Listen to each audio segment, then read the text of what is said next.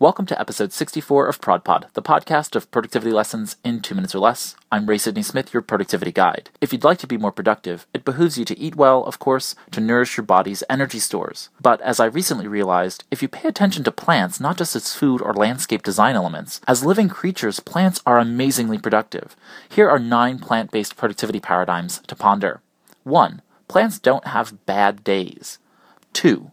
Seasons clearly affect a plant's life, but it is taken as a natural response to the ebb and flow of nature's resources as the plant rotates around the sun. 3.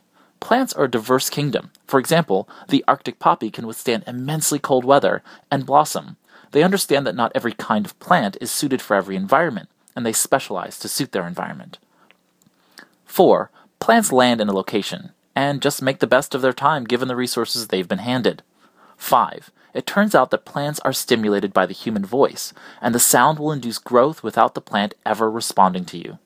It turns out that listening is one of the plant's greatest sensory skills. 6. For most plants, staying hydrated is one of its 3 most vital needs. 7. Plants take a lot of deep breaths throughout its existence. 8. Plants tend toward striking a balance between function and aesthetics.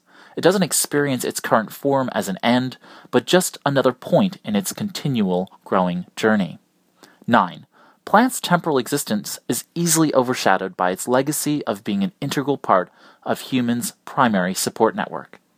So, while you emulate and relate to the characteristics of productive plants, perhaps you should go buy a few indoor plants for your home office or work cubicle.